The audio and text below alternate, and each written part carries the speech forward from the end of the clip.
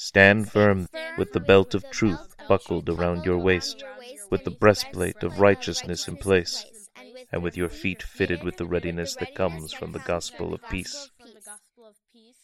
In addition to all this, take up the shield of faith with which you can extinguish all the flaming arrows of the evil one. Take the helmet of salvation, and the sword of the Spirit, and the sword of the Spirit, which is the word of God. Welcome to another episode of Spirit Katana. I'm your host, the Old Man. I'm Ruby. I'm Rosella. I'm Jadefire. And I'm Big Mama. And together we are a family venturing through the Bible together to sharpen our understanding of who God is and what He's been doing and what He wants from us in our life here before we get to die. Unite with Him in eternity is what I was going to say. But yes, we will physically die. Just die. All right. We are still in the book of Matthew as we go heading by heading. And I believe that Ruby is one section behind. So she can start us off with the end of chapter 21. Ah, yes. The parable of the rejected son. Of the rejected son? Mm-hmm. What does God want my life to look like? Not to be like the first tenants who rejected the servants and son. But it's really not to be kind of like the Pharisees who reject the prophets and who rejected Jesus, who's the son. Yeah, that was your application last week, was to listen to his prophets. Yeah. All right. So Ruby, myself, and Jadefire should be on the first two sections of 22, because I think both Rosella and Big Mama shared on those sections last time. So, Jadefire, the parable of the wedding banquet. The parable of the wedding banquet. That's what I said. Matthew 22, 1 through 14. Question, what can you learn about God that we should come when invited? Whatever. No, to... Hey, I'm gonna go drive by and smash the mailboxes. You wanna come with? I'm inviting you. I was about to continue. I know, that's why I had to get it in there quick. Anywho, we should come when we're invited into heaven. We are all invited into heaven. Yeah, I agree. Alright, well, let's see, what do I have for my note? Oh, that's right, I shared a little bit last time just because I had two notes. One was about Calvinism. So, the other one, my note is more just a question. So, there's all the people that were invited first, which are supposed to be what, the Pharisees, the Jews and all that stuff, right? Right? Is that right? The Jews, yeah. Yeah. I was pondering what you meant by the Jews and all of them. I was like... Well, I said the Pharisees, and then I'm like, well, and the Jews, all of them is what I meant, I guess. So, yeah. The Jewish nation. Yeah, but then they refused to go because they had other things to do, better things to do. Not all of them. Sure, but that in the story. Oh, yeah. So then the invitation goes out to everybody else, and then they come, but then we get this other person that shows up, who does show up later, late to the whole thing, who chose not to show up before, and he's not wearing wedding clothes. That were even provided for him. And I was just curious what everybody's thoughts were on, who that person that gets tossed back out is supposed to represent. Yeah, I was wondering something like that, too. I would think that it'd be when we go to heaven and see God and He, judges us or whatever, then we're like, oh, well, now that we know you're completely real and everything, yeah, sure, we can go to you with sincerity, just I don't really want to go to hell. Oh, that place is actually on fire. Never mind. Kind of like this. But not wanting to actually change. Mm-hmm. My thought is of the verse where he says, many will say, Lord, Lord, didn't we do miracles in your name? And I will say, away from me, I never knew you.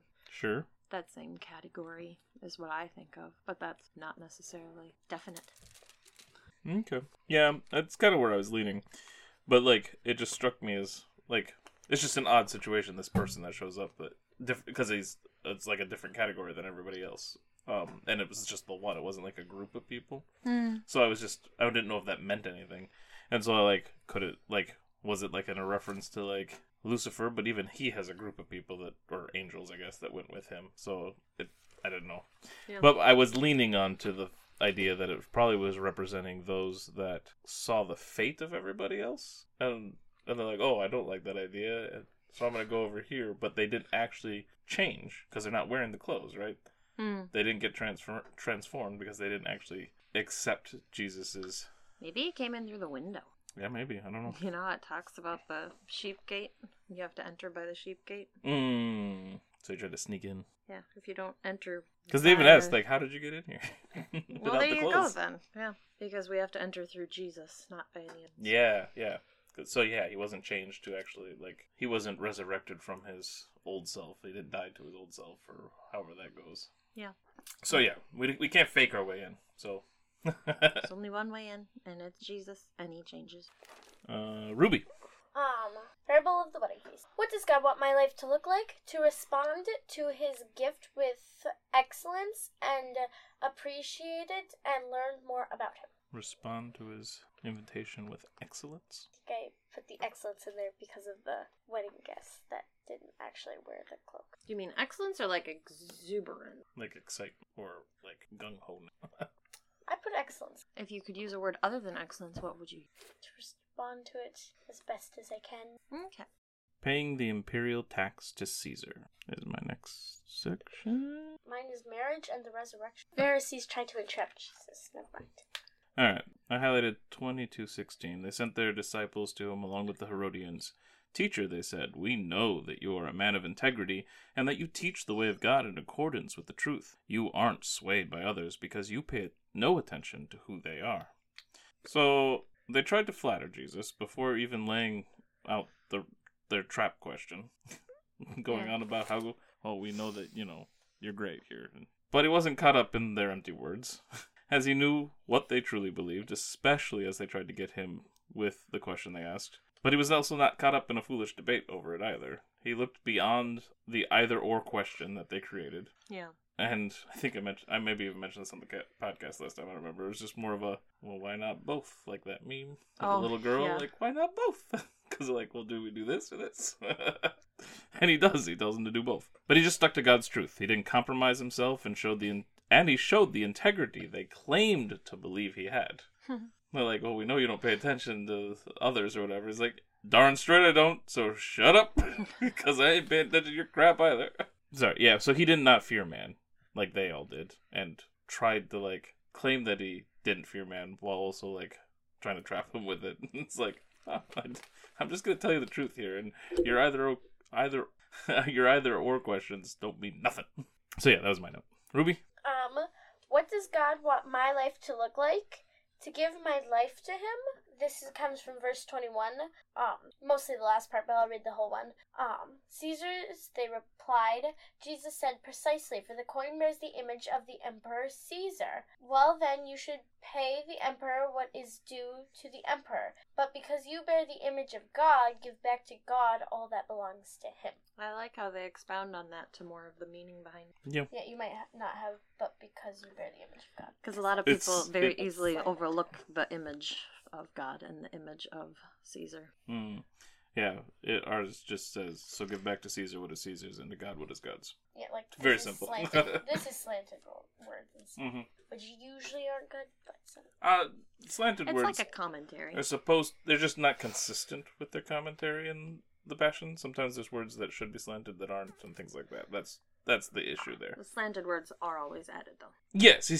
Yeah, all their slanted words are added stuff. They don't slant things that are actually in all, like, translations or whatever. Yeah. But that's slanted. She means italicized, just like the words are, like, tilted. Alright. Jadefire. Question, what can you learn about Jesus? That he knows everything. I pretty much get that where he says, or it says, but he knew their true intent or whatever. But that's my note. What's your note? God/Jesus has all the answers. For this section? You already did this section. Yeah, but it's still my note. Oh, what you said last week. But yes, that's a good point. Yeah, at first I'm like, well, yeah, he does know everything, but what does that have to do with him answering the question, like that specific question? But yeah, knowing their intent. Good call. Alrighty. Now, Big Mama and Rosella can join the game. Yay! So, Rosella, marriage at the resurrection is what my section is called. Sadducees ask about resurrection. Okay. Very And what? long title. Yes. What is your note? Your soul keeps on living. Where'd you get that? Yeah, so at the end in 31 and 32, now concerning the resurrection of the dead, haven't you read what was spoken to you by God? I am the God of Abraham and the God of Isaac and the God of Jacob. He is not the God of the dead, but of the living. So it says, I am the God of Abraham and Isaac and Jacob. So if he's the God of them, then they must not be dead, right? Right. So he's not the God of the dead, but of the living. So that implies that they are currently living, which one might extrapolate that we also will be continuing to live. Sure. Yep. All right. Because, yeah, it talks about at the resurrection. So, I mean, we'll be alive. Yes, but he says now concerning the resurrection of the dead. Yeah. So it makes it sound like they don't get resurrected, but that they are resurrected. I see what you're... And this is to the people that didn't believe in the resurrection, right? Mm-hmm. Yeah, they say there's no resurrection. Good old Sadducees. So at least They were sad, you see. because they did. Well, they had no hope. There's no resurrection. That's why they were sad, you see? All right. My note. Marriage at the resurrection. Once again, people are trying to trap Jesus and get him in trouble. Do this all. Yep. Well, they haven't had a lot of success, so they keep trying. That's like the turkeys in the woods being like, those people sure sit in their blind a lot. Well, we're trying. We're trying. So they asked a question seemingly to point out the foolishness of believing in the resurrection by being like, well, who this is going to be married to because they've been married to all these people, so it must not be a resurrection because that would be just foolish. Wait, they were trying to trap you. Sorry. Yes, they were. Oh, I thought they were genuinely asking him a question for once. They just wanted to discredit Jesus. But Jesus not only pointed out that they don't know the scriptures, but also went further to explain that there is a resurrection, which meant he knew the belief they were operating under. Because they were claiming that there was a resurrection. Like, well, if there's the resurrection, then whose wife are they? But they didn't believe in the resurrection. Right. Yeah. They weren't looking for correction, but it came anyway.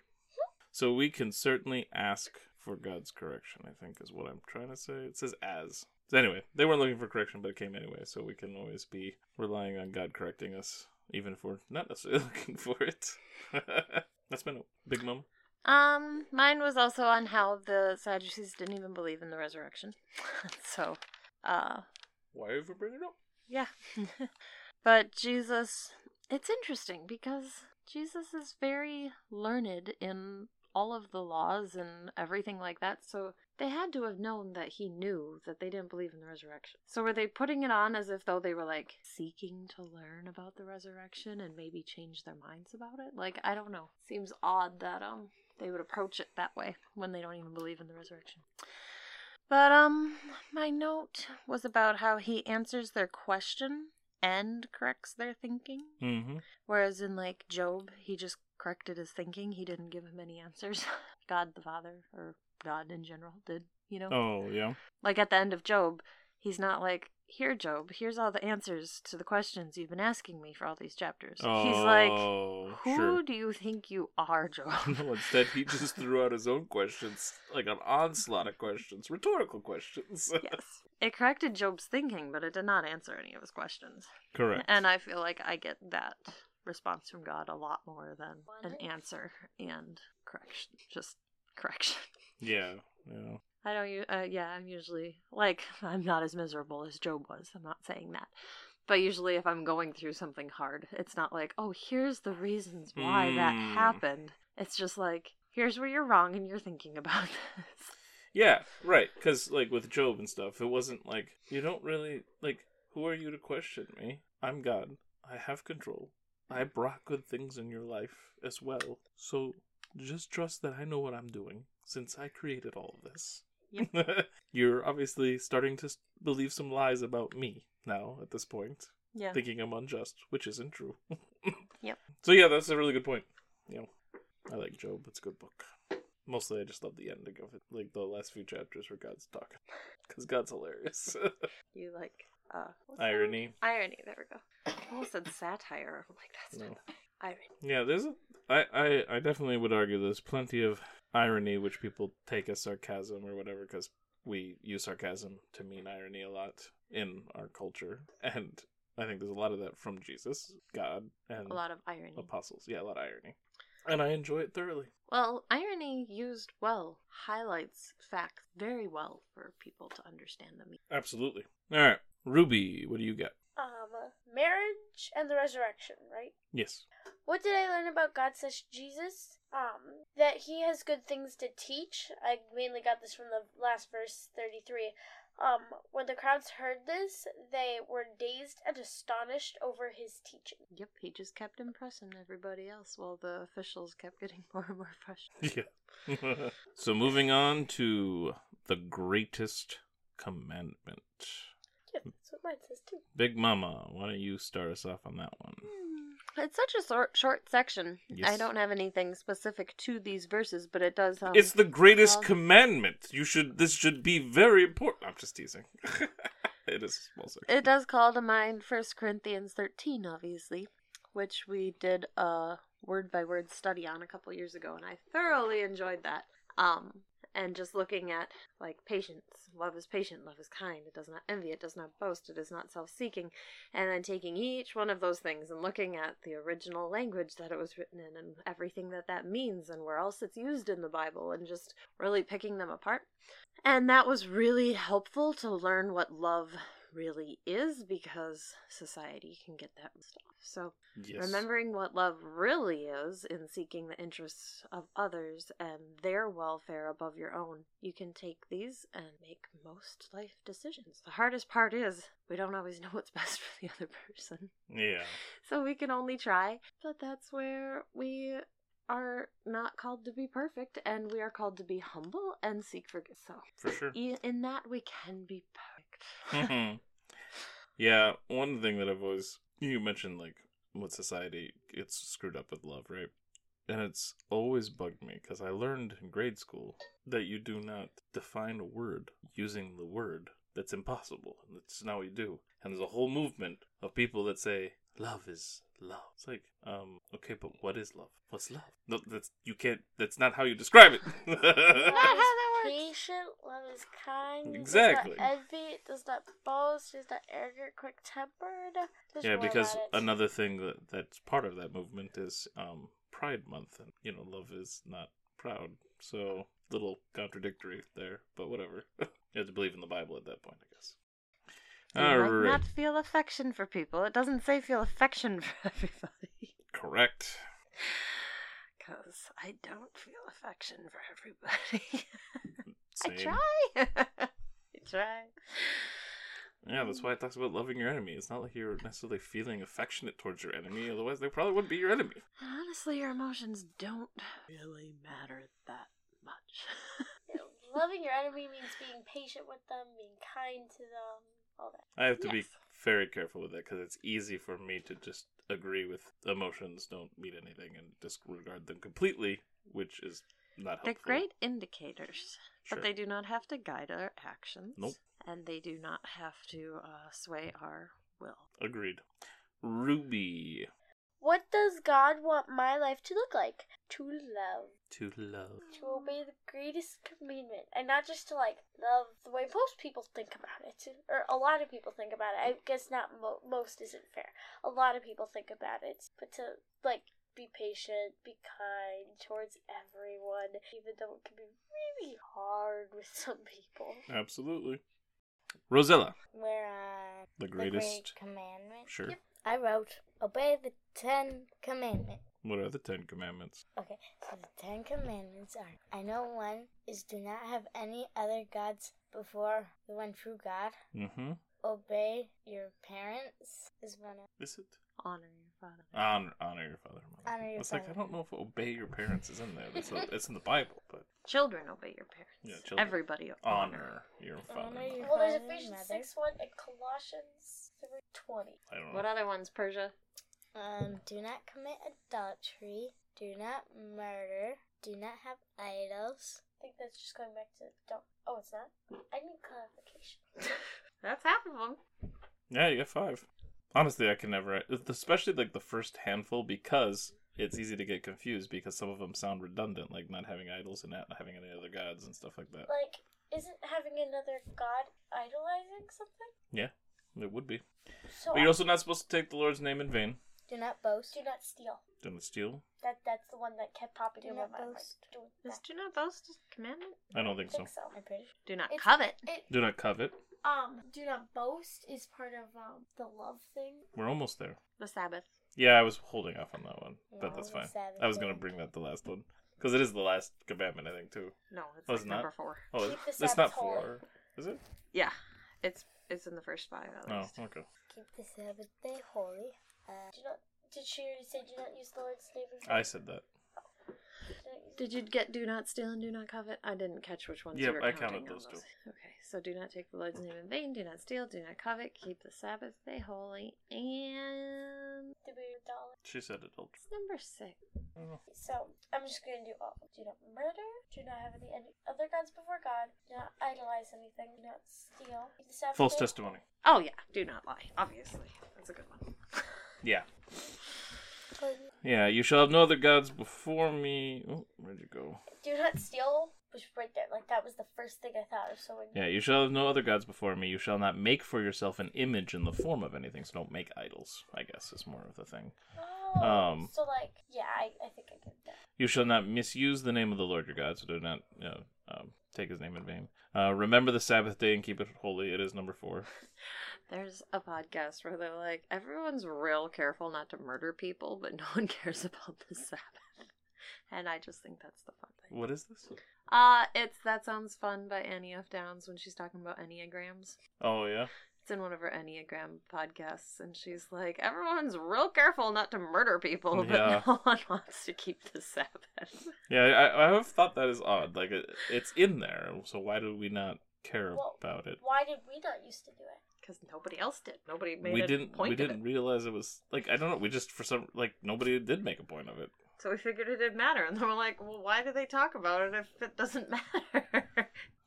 And then, And also, in the New Testament, Jesus does say some people hold one day more special than another. That's fine. Or I don't think it's Jesus. Don't- It's one of the Moses. letters from the Apostle Paul, probably. But it's like, don't have arguments about new moons and festivals and days. Like, it doesn't matter. Colossians 3:16. But, again, the 2 commandments he gives us in here, and the greatest commandment, it says the greatest commandment on my heading, but it's both the 2 greatest commandments. There's 2 of them. Yeah.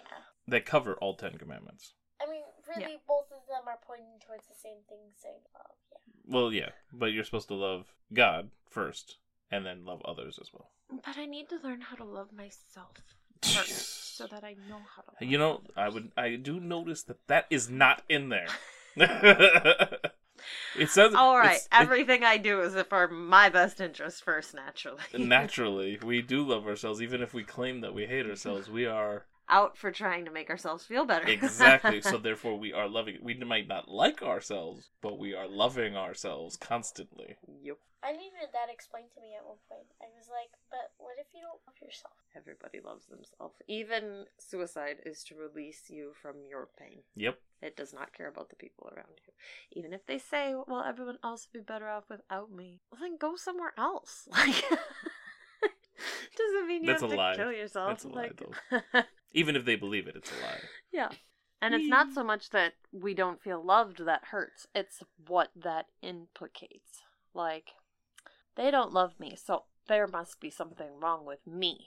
I must be worthless. I must be unlovable. I must be unacceptable. I must be useless. That's the feelings that come behind that. So it's not just I don't feel loved. It's I don't feel acceptable, Yep.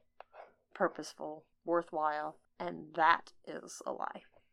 It's going back to the feelings leading instead of truth or whatever. Yes, Like we were the talking truth about. is what God has said about us. All right, Rosella, did you share? Was that you sharing? I don't remember.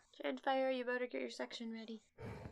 I said, obey the 10 Commandments. And then you Yeah. asked me, Oh, that's what are right. the And 10 then we That's went right. on. That yeah. So I asked you on, what the 10 Commandments were. So I just said 4 words and then... Well, it's good to obey the 10 Commandments, but to obey them, you need to know them. I always remember the one from a VBS song where it's number 7's just like heaven, but only with your husband or wife. Because that's the perfect way to put it for a VBS setting. Sure. All right, Jade Fire, what do you got for this section? Question: what does God want your life to look like? To obey the 7 commandments. Or the 10 commandments. Alright, my note. I actually just, didn't even touch the actual commandments because, we've heard those so many times. And I figured other people would have some notes on them anyway. But I just noticed that where we get these greatest commandments, it was once again the Jewish leaders trying to test Jesus and trap him. They asked him, what is the greatest commandment? Because it even says, hearing that Jesus had silenced the Sadducees, the Pharisees got together, and one of them, an expert in law, tested him with this question, which is the greatest commandment, thinking he would... Again, instead of doing either or questions, which we got before, it's like, oh, it's this or that, he just expanded it to 10. We got 10 options. And he's like, no, these are the commandments that they're not even written down, right? Like, they're not part of the what's your law list of rules here, because these can compass the commandments. Yeah. Love God, love everyone else. But it's just amusing to me that they keep trying to test him. All right, so the next section, whose son is the Messiah? And I think it's Ruby's turn. Jesus, son of David, Lord of David. Whose son is the Christ? What did I learn about God/Jesus? Not to try and trap him because he is the greatest and can trap us back. Alright, that's very good. Rosella. I wrote God/Jesus knows how. Alright. Jadefire, what do you got? What can you learn about God/Jesus? That when he's getting tired of anything, I'm just gonna use questions because this is what I've mainly got it off of. When he gets tired of the questions, he knows how to answer the question to put a stop to the rest of the question. I don't even know if he's doing it just because he's tired of them, though. He's just like, he's answering. He's just answering them in a way that, like, they're like, oh, yeah, we got nothing.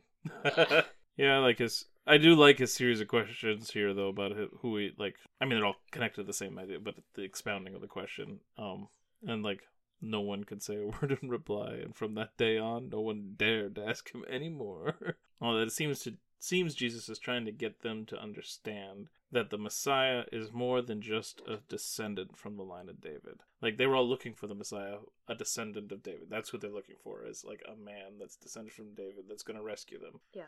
They weren't necessarily looking for the Son of God, or God himself. Oh. Is what it seems like is going on. Because he's explaining to him that, he's not just... Because David called him Lord as well, so he's not just a son of David. Yeah, I knew they were waiting for the Messiah. Did they not realize that the Messiah was literally the Son of God? See, that's what I'm wondering. Because I don't know. I'm starting to think that that's the case. I've never that's why they're questioned that before. So upset that he claims to be God. Because, he's going to be the Savior. He's going to be sent from God. Yeah. But, yeah, I don't... A lot of people were sent from God. I need to research this. Right? Sorry.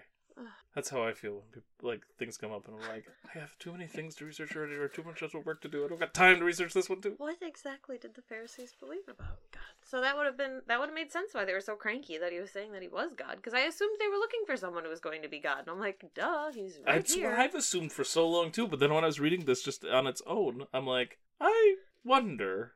Yeah. So, I also just at the end when it talks about how they can't reply because or answer, or they don't ask him anymore, and in his wisdom he makes foolishness of the wisdom of the world. Yep. Which I could cross-reference if I went and looked. I don't remember where it's at, but it's out there. It's another it's area. there. Go find it yourself. I think it's in one of the letters. What did you get from this, Big Mama? Me, it was that Jesus is able to silence them in their foolishness. And unfortunately, I'm not Jesus. Because it's easy to get caught up in us being image bearers and being like, if I were wise enough, I would have an answer for everything. And I'm supposed to be like Jesus, right? So I should have an answer for everything. And I should be able to ask questions that cut to the heart of the matter. And I should be able to, silence the wisdom of the world and that sort of stuff. The truth is, we're not Jesus. Our goal is to be like him. We definitely can grow in wisdom. But most likely in this world, I am never going to be wise and discerning enough to be as shrewd as Jesus in all of these ways. And that's not problematic, I guess. That's expected. So just the humility and repentance are what protect me there, I guess. So, like, yeah, I'm never going to be this smart. I'm never going to be this shrewd. But we are called to be shrewd, so I can keep growing in that. Yeah. But I'm never going to be this perfect at it, so I need to remember my own humility. So, I don't know. It's not like a direct extrapolation from this section, but that's what I need to remind myself when I read stuff like this and think I'm supposed to be like Jesus. What does shrewd? Aware of the situation enough that you can work the right angles to the best advantage. So, when the Bible says that we're to be shrewd, it means recognize where people's hearts are and come at it in a gospel-centered way. Recognizing that just because they're yelling at you or don't like you doesn't mean there's something wrong with you. It means there's probably something wrong with them, and how can you best love them through that? Or recognizing when people are out to hurt you and get you, and recognizing when not to engage with that sort of behavior. Yeah. It always makes me think of A Christmas Story where he's like, his dad was, what did he say? He was as stingy as a Jewish man and twice as shrewd or something like that when he goes to buy the Christmas tree. Yeah. So when they're talking about his dad being shrewd at the Christmas tree lot, it means that he knows how much he can push and how much he can get without ruining the whole deal. Because if you get too stingy with people, then they're just going to say, forget you. But he was able to get a Christmas tree for a good price and have it tied to the roof of his car for free. So that was him being shrewd in his own way. It's working the situation to the outcome you desire. Oh. And when the Bible says to be shrewd, it means that the outcome you should desire is for God to be glorified in that situation, not to get a good deal on a Christmas tree. So, That reminds me of a verse in Colossians 4:6. Let your speech always be gracious, seasoned with salt, so that you may know how you ought to answer each person. Yeah. So give them grace. Give yourself grace. I need some salt. Okay. So, a dictionary-ish definition would be having or showing sharp powers of judgment or being astute. She was shrewd enough to guess the motive behind his gesture. So just knowing where people are coming from, paying attention. And a lot of that comes from just, like, I see it that being shrewd or whatever is to be aware of the world and how it works and how people can be, so that you can detect when people are up to no good. Because you don't want to get caught off guard. You don't want to be naive and just let people take advantage of you either, necessarily. Or, like, mislead you, it's more of that. Taking advantage of us that's not going to hurt our faith, necessarily. So whatever. I would rather not be taken advantage of, but... So yeah, you just need to be able to decipher what is actually going on around you, so that you can protect other people, help lead them to Christ if they're trying to mislead you, or at least counter whatever they're saying, so that people recognize that they're up to no good. The verse. Oh, go ahead. The verse says to be shrewd but innocent as doves. Yes. Usually, when someone's shrewd, they're working it to their advantage. Yes. Like the Christmas tree. Yeah, but we're also to be as innocent as doves. So be innocent of any wrong motives or wrong actions, but also be aware of what's actually going on in the situation. So So understand the world, but don't act like it. Yeah. Like, don't act like the world. Yeah.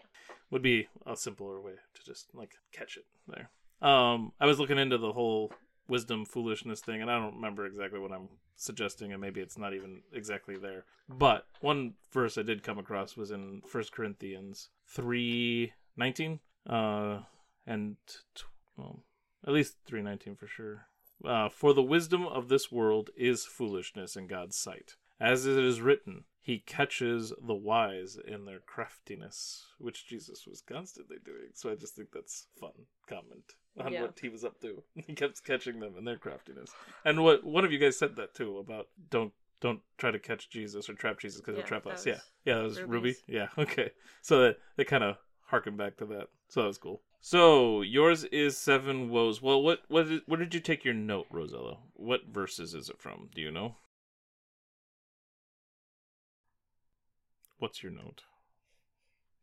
They tell us what to do, but they do not do it. Oh, so that would be the first Describing section a for me. hypocrite. Yep, that's a hypocrite, for sure. You just described a hypocrite. Cool. Oh, I guess he does continue talking about I hypocrites didn't in the even next know section, what too. a hypocrite was. A hypocrite is somebody who tells you to do something, but doesn't do it themselves. I just wanted to be Like how you should live. So it's like saying, hey, you are required, like everybody should brush their teeth 3 times a day, but then this person like brushes their teeth once a week. That would be a hypocrite. Sorry, what was your note exactly? What did you say? They tell us what to do, but they do not do it. Yeah. Yep. Not cool. That's like just describing a hypocrite. Yep. Alright, Jadefire, what do you got for this section? So, all the way down to verse 16. Woe to... Oh, you said all the way down. I'm like, okay, so we're in the 30s somewhere, probably. Nope, just 16. Alright, verse 16. Woe to you, blind guides. You say, if anyone swears by the temple, it means nothing. But if anyone swears by the gold of the temple, he is bound by his oath. You blind fools, which is greater, the gold or the temple that makes the gold sacred? 2 things from that. 1, I know the answer, which is the temple. Because without the temple, the gold would be zip. Yep. And then, my note is like, let your yes be yes, and your no be no. You shouldn't be swearing by anything. Sure. You don't need to swear by anything if you just let your yes be yes and your no be no. Yeah, we've talked about that before. Alright. A warning against hypocrisy is my first section. It only goes through verse 12. So, I highlighted verses 8 through 12. But you are not to be called rabbi, for you have one teacher, and you are all brothers. And do not call anyone on earth father, for you have one Father, and he is in heaven. Nor are you to be called instructors, for you have one instructor, the Messiah. The greatest among you will be your servant, for those who exalt themselves will be humbled, and those who humble themselves will be exalted. And my note is, do not seek out titles for your own glorification. We are none of us better than another, which they apparently thought they were at times, and we should sharpen one another with God's instruction. We shouldn't be using a position that we've been put in or whatever and be like, well, I'm better than you, and so I know more than you, and we all have information that we can use to sharpen one another. Hold on, I'm going to do another cross-reference. Alright, so yeah, as a proverb. As iron sharpens iron, so one person sharpens another. We are designed to be helping each other sharpen our understandings and stuff. That is what I was getting out of there. So, that's my note for that section. Something you said reminded me of a side note I made. Oh, what's that? Okay, so before I do my actual note, something confused me. In verse 9 it says, and you are not to be addressed as father, for you have one Father who is in heaven. What about, like, actual fathers, like you? What is, like, dads? What about that? What are you? I'm your dad. But you're also our father, so, like, why can't we address you like that, like... I think you can. I don't think it's speaking against it like that, but acting in that role or having people call you that because you want to be called father. So, yeah, this could be controversial for some people, but I would think that this could apply to Catholicism, because they often do get called father. I don't know what Catholicism... Catholics. It's a branch of Christianity. I know it's branch of Christianity. What are their... I mean, a lot of it is what's in the Bible, which is good. And I'm not an expert, so I could be wrong about some stuff. But, Catholics do call, like, they have priests and stuff that they call father. And, like, nuns or sisters or whatever. Like Sister Mary or whatever. And then Father Pete or something. I don't know. One thing that I know that I disagree with them heavily is their seeming deifying of Mary. Like, making her godlike almost. Because they, at least some do, I know, because I've seen some interviews and stuff with them, where they think that Mary remained a virgin forever, and that some would even go as far as say that she had no sin. That's most. I don't know. I That's don't. why she's the Holy Virgin Mary. I don't want to push those boundaries further than they are, so I'm careful about. I'm trying to be careful here because I honestly don't know. I haven't talked to them about that, so I can't say that I think most of them do. But I definitely know that, like, many believe it's in the doctrine that she didn't have sex ever. But, like, a verse literally says Mary and Joseph refrained from doing that until Jesus was born. Like, I don't remember where it says that. I know. Probably, I think it's in Luke 1. Yeah, like, we've talked about this. Literally says that. Yeah. which seems to imply that that they did later, but it never specifically says they do either. Yeah. It also mentions his brothers and sisters Which further on. which some people want to translate as being, they called cousins that as well. It could mean the same thing. Seems But I fishy. don't know why they would call other people cousins. Agreed. Yeah, I don't buy into it, but like those are some of the beliefs that I've known that are at least around in the Catholic Church that I think are odd. Okay. But yeah, I would think that this particular section of the Bible does seem to make it sound like maybe we shouldn't be calling priest father. Seems like an odd thing. Okay. Big Mama, do you have any notes on that area? 1 through 12. I don't have it written in here, but I think my note when I just read this in Mark recently. In 23:3, it says, "Therefore do whatever they tell you and observe it, but don't do what they do because they don't practice what they teach." And that's a hard one for me. If someone's telling me to do something, even if it's right, if they're not doing right, I don't really want to listen to them. So that one's interesting to me, that it doesn't necessarily say, look for people who are doing what is good and then do what they tell you. It's like, anyway. So that is a point of pondering for me, I guess. Yeah. And did you have any take on the concept of when he tells everybody not to be called rabbi or father or instructor? I mean, that's who God is supposed to be for us, and we're not supposed to put another person between us and God to be that for us. But I am literally a father. So I just wondered if you had any thoughts in that regard, because that was Ruby's question. Yeah, I think here it's definitely talking about spiritually. That's what I was thinking too, but because I'm like, I'm pretty sure you can call me father if you really want to. You don't usually use father, but it's usually just dad. But because the physical is meant to reflect the spiritual. That's literally its purpose. Yeah. And so, yeah, you're going to have a physical father, but your spiritual father is in heaven. Yeah, that makes sense. I like the way you put that. That's helpful. All right. And Ruby, what do you got? My section is called Superficial Spirituality versus Genuine Humility. What does God want my life to look like? To do everything with a humble attitude. Yep. Oh, and that's your last note, isn't it? Yep. Nice. Okay, next section for me is the 7 woes and the teachers of the law and the Pharisees. And Jadefire, you just had one chapter for all of this, is that right? Yes. Yeah, so you already shared yours.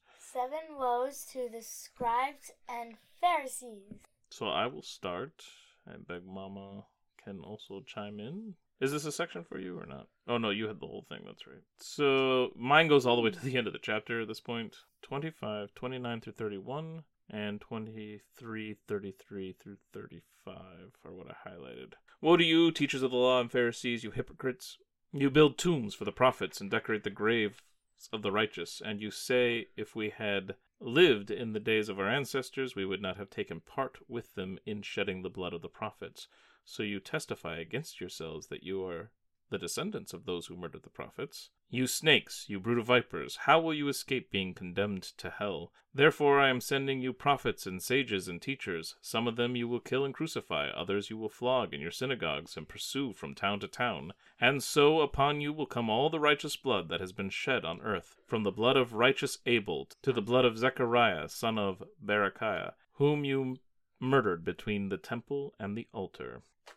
So, their actions against Christ proves that their claims are false. They said, if we lived in those times, we wouldn't have done this. And yet they do it to Christ. Yep. And then they do it to apostles and stuff later. I hear people do this all the time now who are like, if I were Adam, I would have eaten apples. Well, they acted just as their ancestors. They were deceived by their own self-righteousness. Sure, they didn't create obvious idols to false deities, but they did worship their position and intelligence and the glory that it brought them among men. Let us be careful to not fall into the same trap, because we often, as you just said, hear that. Well, how could they be so foolish back then? It was so obvious. They had God talking right to them. I wouldn't have been like that if I had God talking to me. That's just, like, we might not even say those words, but just talking about how foolish they were to suggest that we obviously are thinking and believing that we would have been better off. Yeah. Which is silly. We have to, actually put ourselves in their shoes. Yeah. And the same goes for current relations too, where it's like, oh, how could this person do that? Well, they don't have your God-given personality and your God-given life circumstances, so I don't know. How could they do that? Let's think about it for a minute. Yeah. Well, it's even like people that aren't thinking religiously, even Christians and stuff. It's like, oh, well, we know better. We wouldn't be racist if we were growing up at the times when racism was a very prominent feature of the culture or things like that. It's like, you don't know that. Yeah. You would hope that. Right, and that doesn't mean that you know that. And that's perfectly fine to hope that you wouldn't be that way, because we know not to be that way, and we don't want to be that way. So that's good. It's good that we do not want to be that way, but you don't know what would have happened in your upbringing if you were living in that time. Yep. Anyway, you have any more notes for the I do. area? In 23 it says, "Woe to you, scribes and Pharisees, hypocrites! You pay a tenth of mint, dill, and cumin, and yet you have neglected the more important matters of the law, justice, mercy, and faithfulness. These things should have been done without neglecting the others." So he doesn't say you shouldn't do those things that he's calling whitewashed tombs and all that sort of stuff. Yep. But that you should do them with justice, mercy, and faithfulness. So my note was that good actions plus good intent is like clean water that's in a clean cup. Like, you want them both. Ah, yes. And you want them both clean. It's not that you only want one or the other. Like, what's clean water do if you don't have a cup to drink it out of? And what's a clean cup do if you don't have water in it? Not a whole lot. But if you have them together, then you're good. If either one's dirty, you might not want whatever is in that cup. Because if the water's dirty, well, you're not going to necessarily want to drink that water anyway. If the cup's dirty, well, now the water is dirty anyway. Yep, they kind of intermingle. And also, just in general on this whole area, what he says could definitely be considered offensive. So it's not that we are to never offend anyone. That is not the goal of Christianity. If we're truly following it to be a little Jesus, we're going to be not just nice all the time. But he does this, I don't think, because he wants to show that he's better than them. I don't catch that from him. But that he wants them to know where they're standing currently, what they're doing wrong, but more importantly, the people who are seeking Jesus with a genuine heart to know what is wrong with the Pharisees, essentially. Yeah. So he's still seeking the good of others here, not just trying to look good. Well, I mean, yeah, he even starts it off talking about that, right? Humbling themselves will be exalted and all that stuff. So. Yeah, so don't just go off on people that you see doing things that are wrong. Absolutely not. I think the biggest thing that's standing out to me recently is recognizing if people are seeking Jesus genuinely or if their heart's already hardened towards him and they're just being nasty. Sure. Because if you know where they're coming from in that, it makes it a lot easier to respond with shrewdness. Yes. All right. So now we move on, I think, to both Rosella and Jadefire's last section. No, that's not true. Mine is in Yep. 24. So we're moving on to Rosella's second to last section. So, lament over Jerusalem. All right. What do you got for that? Always accept Jesus/God. Where do you take that from? Lament over Jerusalem is what I think it's talking about. Like, he's lamenting that Jerusalem is going to have destruction, right? Mm-hmm. Because they're not accepting God. Okay.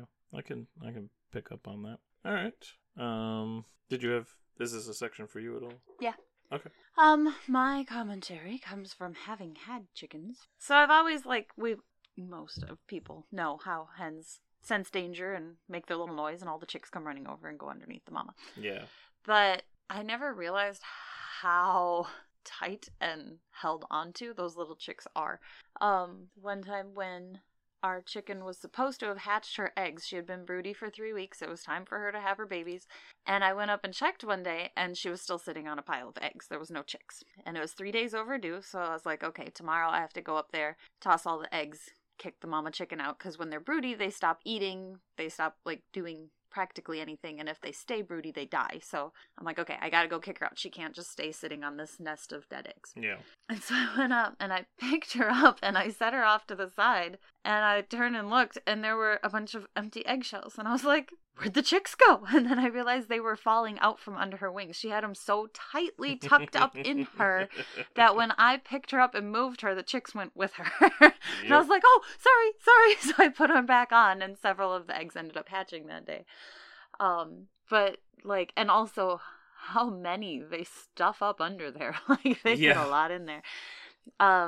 Another fun fact is that they actually pluck out their chest feathers to keep their chicks warmer, so they they self-sacrifice in a few different ways by not leaving the nest to go and eat as they normally would, and forage and all that sort of stuff. They eat just enough to survive, and they, pluck out their own feathers so that they take better care of their chicks and hold them closer, and they hold them... closer, Tony Danza. Sorry. Tiny chicken.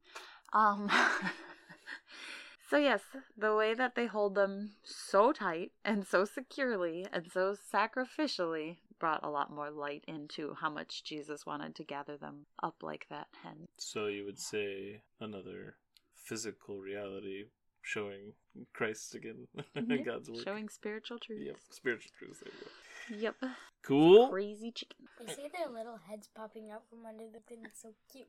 They are so cute. I love the little chicks. All right. Now I believe it is Rosella and Jade Fire's and Big Mama's last section. I'm going first, right? Yes. Okay. Jade Fire, you launch us here. Alright, First of all, what is it called? Destruction of the temple predicted. Destruction of the temple and signs of the end times. Ooh, I have signs of the end of the age next. So yours are probably lumped together there.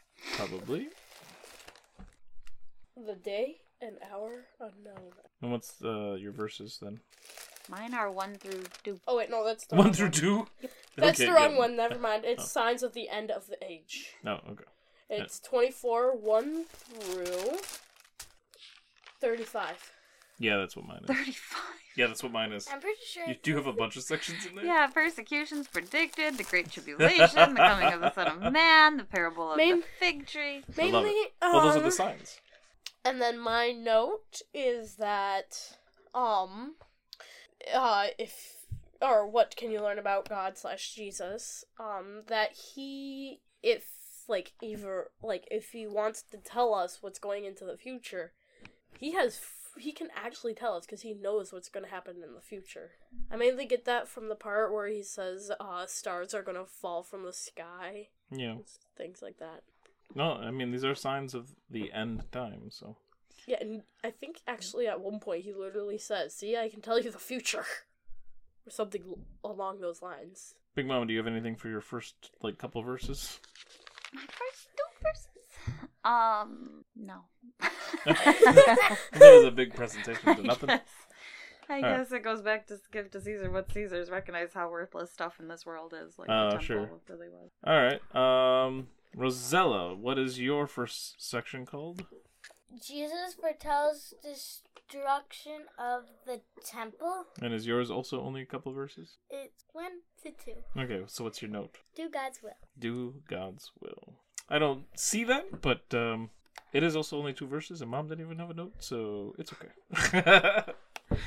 The temple's gonna be torn down. It's kind of just Jesus was not impressed. Yeah, just some big old factual statement, it seems. Alright, so then, Rosella, your last section for the day, what is that called, and what verses does it cover? Signs of the end of the age. And what verses does it go through? 3 all the way to 14. All the way to 14, yeah, mine covers more than that. I might start to catch up on you, Rosella, next week. No. We like being 2 sections. Alright, what's your note for that section? You should love till the end. Love till the end. I like that.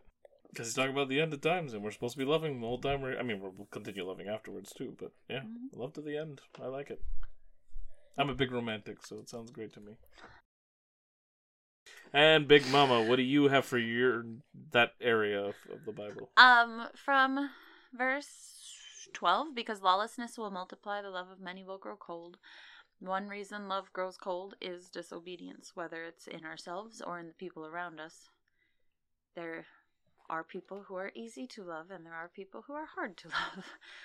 And there's a heart that it's easy to love from, and there's a heart that it's hard to love from. So, recognizing that disobedience is the culprit of love growing cold in a lot of circumstances. And, going back to you might not feel affection, but you can still love and choose to obey. You can choose to love and you can choose to obey. And that will make following the laws a lot easier. Nice. Keeping in step with Jesus' plan.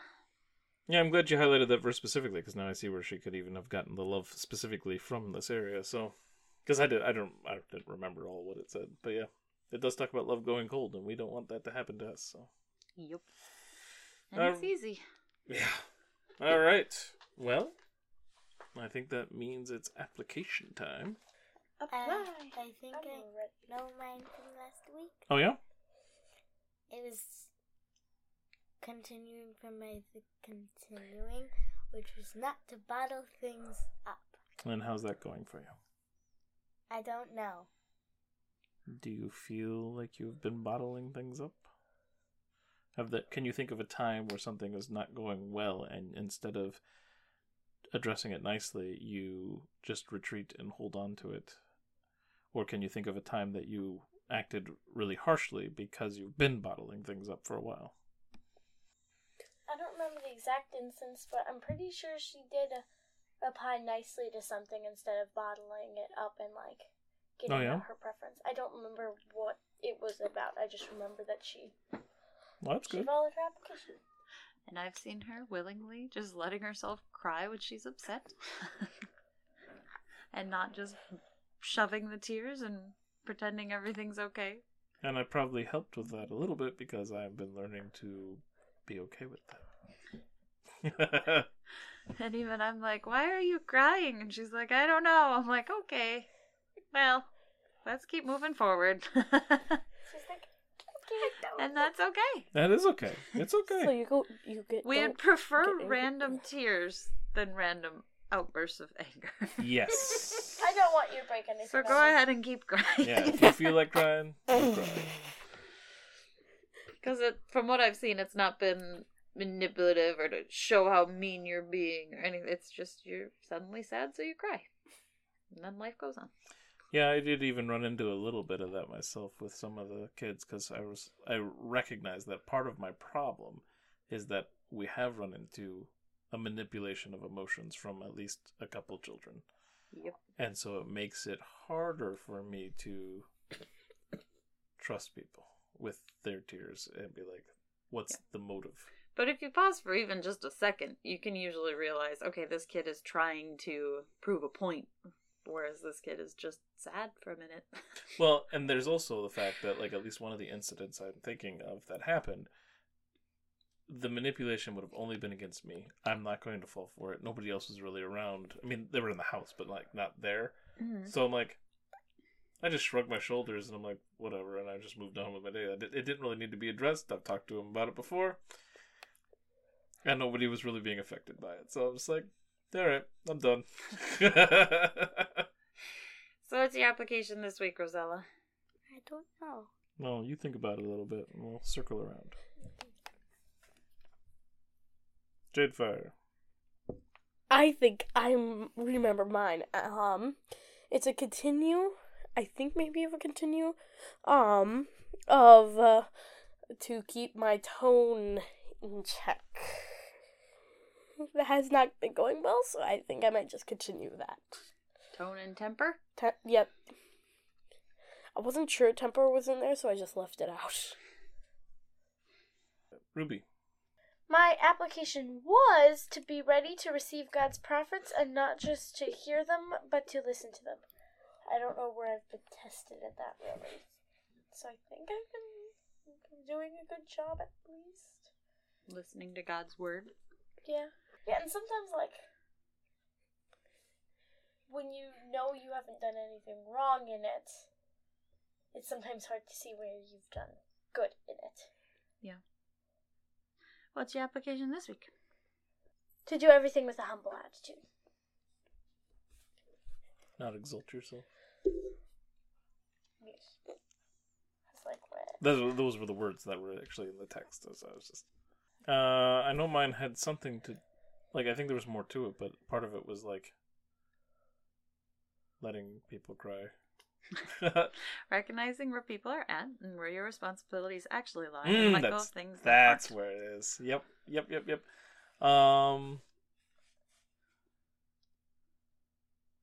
I mean, I know for sure I've had some successes over the week, as we just talked about a little bit ago. It can be harder for me to know when I've screwed it up, though. Have you seen? Can you think of? I don't know. When I've addressed things I didn't need to address? I don't think so.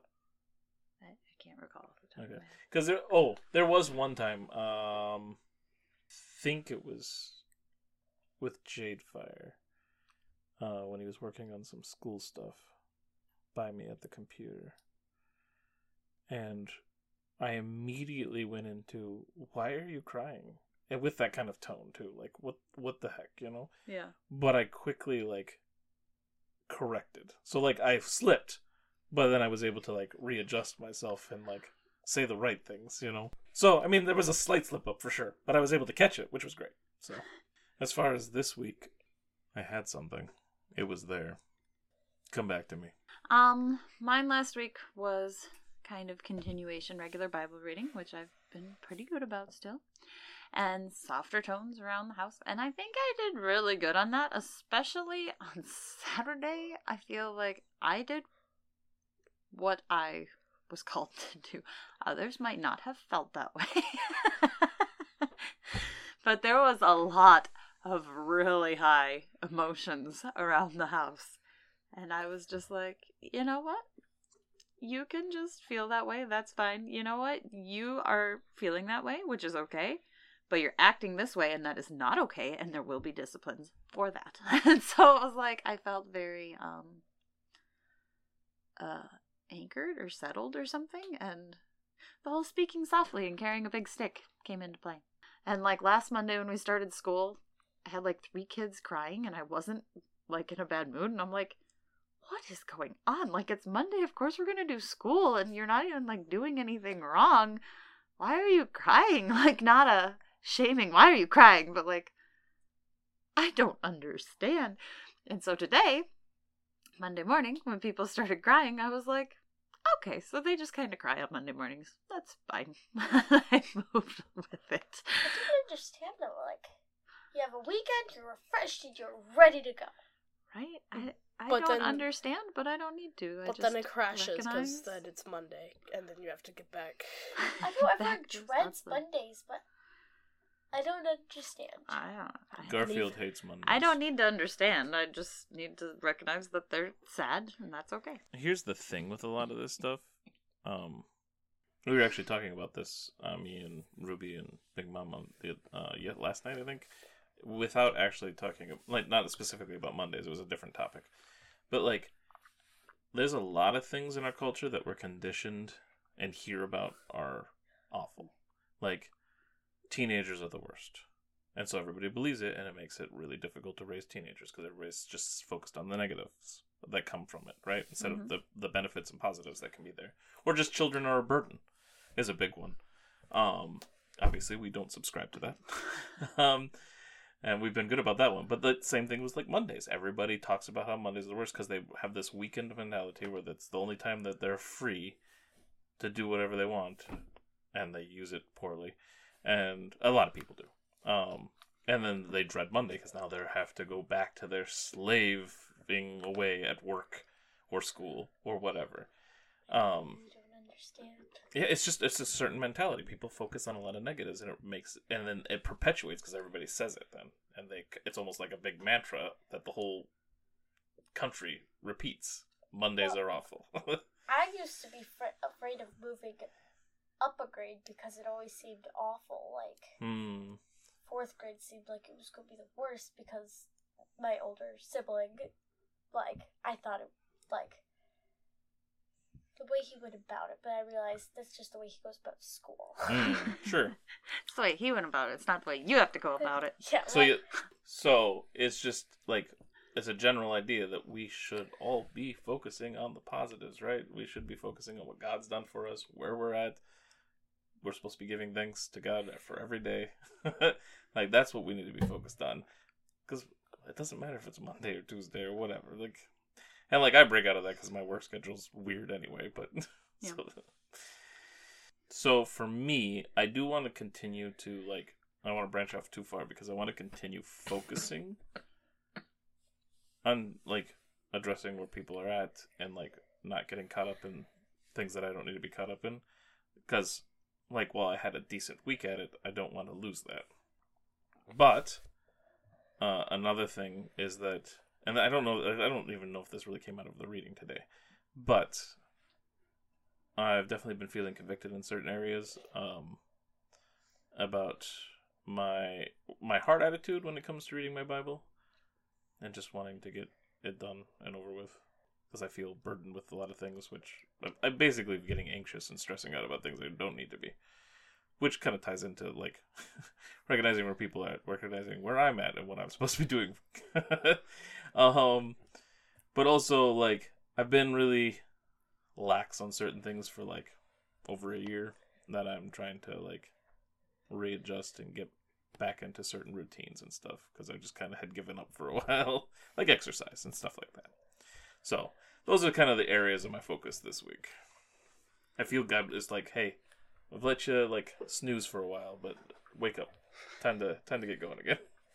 5 more minutes. I think I have one now. Okay. What you got, Rosella? To be better at reading the Bible, especially on weekends. Nah, yeah, you Yes. you do struggle a little bit on the weekends. Or Christmas break. Yeah, especially over Christmas break. Oh no. My application doesn't necessarily come from the reading. Maybe it's in there somewhere. I don't know. It might be. Might be. I could be bluffing. Having gratitude and joy, and it could be partially tied into, 23, where it talks about good intent plus good actions. I've been really focused on following my determination to be obedient to God no matter what my emotions are saying. And I feel like I've gotten to a really good place with that. And I want to focus on gratitude and joy. And it's mostly stems from looking through pictures a few nights ago when I was, like, scanning through pictures, like, just scrolling through pictures from the last, like, year and a half or so. And seeing just snapshot after snapshot after snapshot after snapshot, hundreds of them, of us, like, hugging and laughing and playing and eating and, like, just doing all of these very joyful things. And and that's not even all of them that happened, Yeah. That's just a handful that I happened to get a picture of. And recognizing that the days we're living in now have just as many, if not more, than those days did. So trying to be thankful for them in real time and joyful in all of those good moments. So, Yeah. Yeah. Definitely. Yeah, that's a really good call, because, yeah, a lot of times it's kind of like the whole, like, problem with Facebook people have, right? You see all the good things of people's lives, so then you feel like your life sucks. But you also have just as many, because it's just the snapshots, right? And so, like, looking past, it's cool to... It's sort of reverse, right? Like, you are still seeing just the good things, but you're realizing, yeah, there was a lot of good times back then, too. Yeah, maybe I have some memories of some crappy situations, but these are good times. And so even when we're in crappy situations now, there's also good times happening here. So that's a really good thought process. I like that a lot. I feel like 2020 is the year I'm so thankful I took pictures, because some significantly not great things happened for us personally. On top of everything else going on in the world. Sure. And so when I think of 2020, I'm like, yeah, I'm glad that we had a baby that year. That was great. I love her. But the rest of the year can just go to pot. Like, I don't like the rest of the year, But then looking through pictures, I'm like, oh yeah, that's when we got the goats with the little babies, and we got our fluffy little chickens, and we went on vacation with our friend, and that was really fun. It was a lot of fun. And there was a lot of really good things that happened that year too. But I forget about them because I was so bogged down by all of other the stuff, really bad things that came out of it. That took me years to back in I summer. even have fond memories of the pool set up in the shop when it was way too cold and everybody was freezing to death and nobody wanted to play in it. And they liked our random obstacle course that we set up to be another thing that they could do up there. Yes. It And was- they still ask when we're gonna set the pool up in the shop when it's like the middle of March, and I'm Yeah. like, no, nobody went in it. It was so cold. It was miserable. I stood in that pool almost the entire time. My feet have never been as cold as they were. As when I was went in that rough. pool. And then when we went down to the house, I just bumped my foot against the edge of the shower. And I was like, ow, that hurt a lot. I'm Ow, surprised you ow." could feel your foot. Yeah. Yeah, because we played in there for a But little we while. obviously think back on that very fondly. Right. But my brain kept going to, oh, the hotels were closed, so we didn't get to do our adoption day celebration the way we planned to do it, you know. Right. But, well, usually at the time, we had established for adoption day, we would go to a hotel and go swimming, because that's how we celebrated the first year. And then get And it ice was cream really on fun. top. Yeah. But then COVID kept us from going to any pools, and so we didn't get to do that. But I had promised the boys that we were going to go swimming for their adoption day, so I made it an option. We bought a pool. I went and did Instacart to save up the money for it, and I went and I bought a pool and set it up in the barn in the middle of March in Wisconsin. Yep. This is why I say the plan is. Right? The plan. I am not backing myself into that corner. This is a thing that we did in season 1 that we tried to keep doing, but God willing. God Like willing. to keep remembering that. Yep. Yes, God God willing, willing. we'll go swimming. Yeah, we I should do bring not that promise. back. God willing. Yeah, we said that a lot in our day-to-day because we were talking about it. That was good.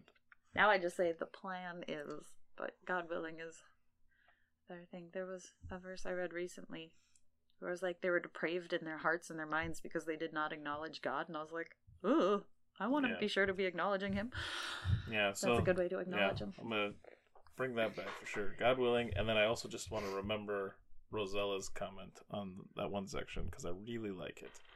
Love until the end, like love all the way through. I really like that statement. I'm hanging on to that one. All right,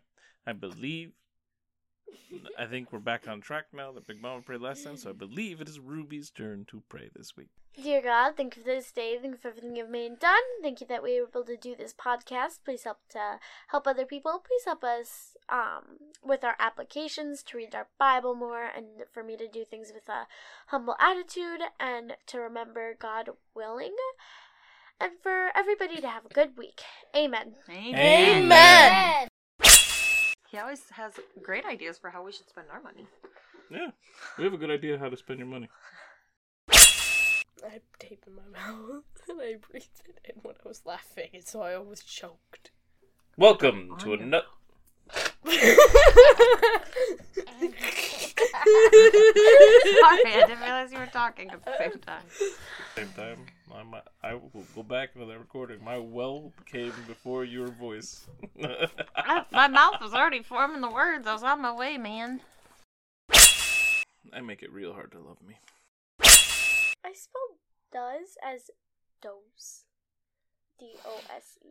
No, dose, not dose. Dose. Dose of medicine. Dose would be D-O-E-S because there'd be multiple female deer. No, dose is D-O-Z-E when you phosphate. That's another option, sure. 1 plus 1 plus 1 equals 1. Not actually, it equals 3. In one. It's like a body wash. I like romance. I might not be good at it, but I like it. Good enough for this brood to produce. My daddy likes having a mic. I do like having a mic. You do? Yes. Oh. Also, Good call, babe. Good Yeah. call. also, I said babe. Good call, old man. Good call. you can call me babe all you want. Babe. Toots. Babe. I say be quiet and somebody swallows. Oh, I swallowed my tea. I was gonna set it down, but it came on so quick. Love is love. It's not patient. It's not humble. It's love. It's love. It's love, man. It's a feeling, not an action. I'm starting to get some of I it. just don't love him anymore. Well, Then find change out your what his love actions. language is. And you can fix that right now, today.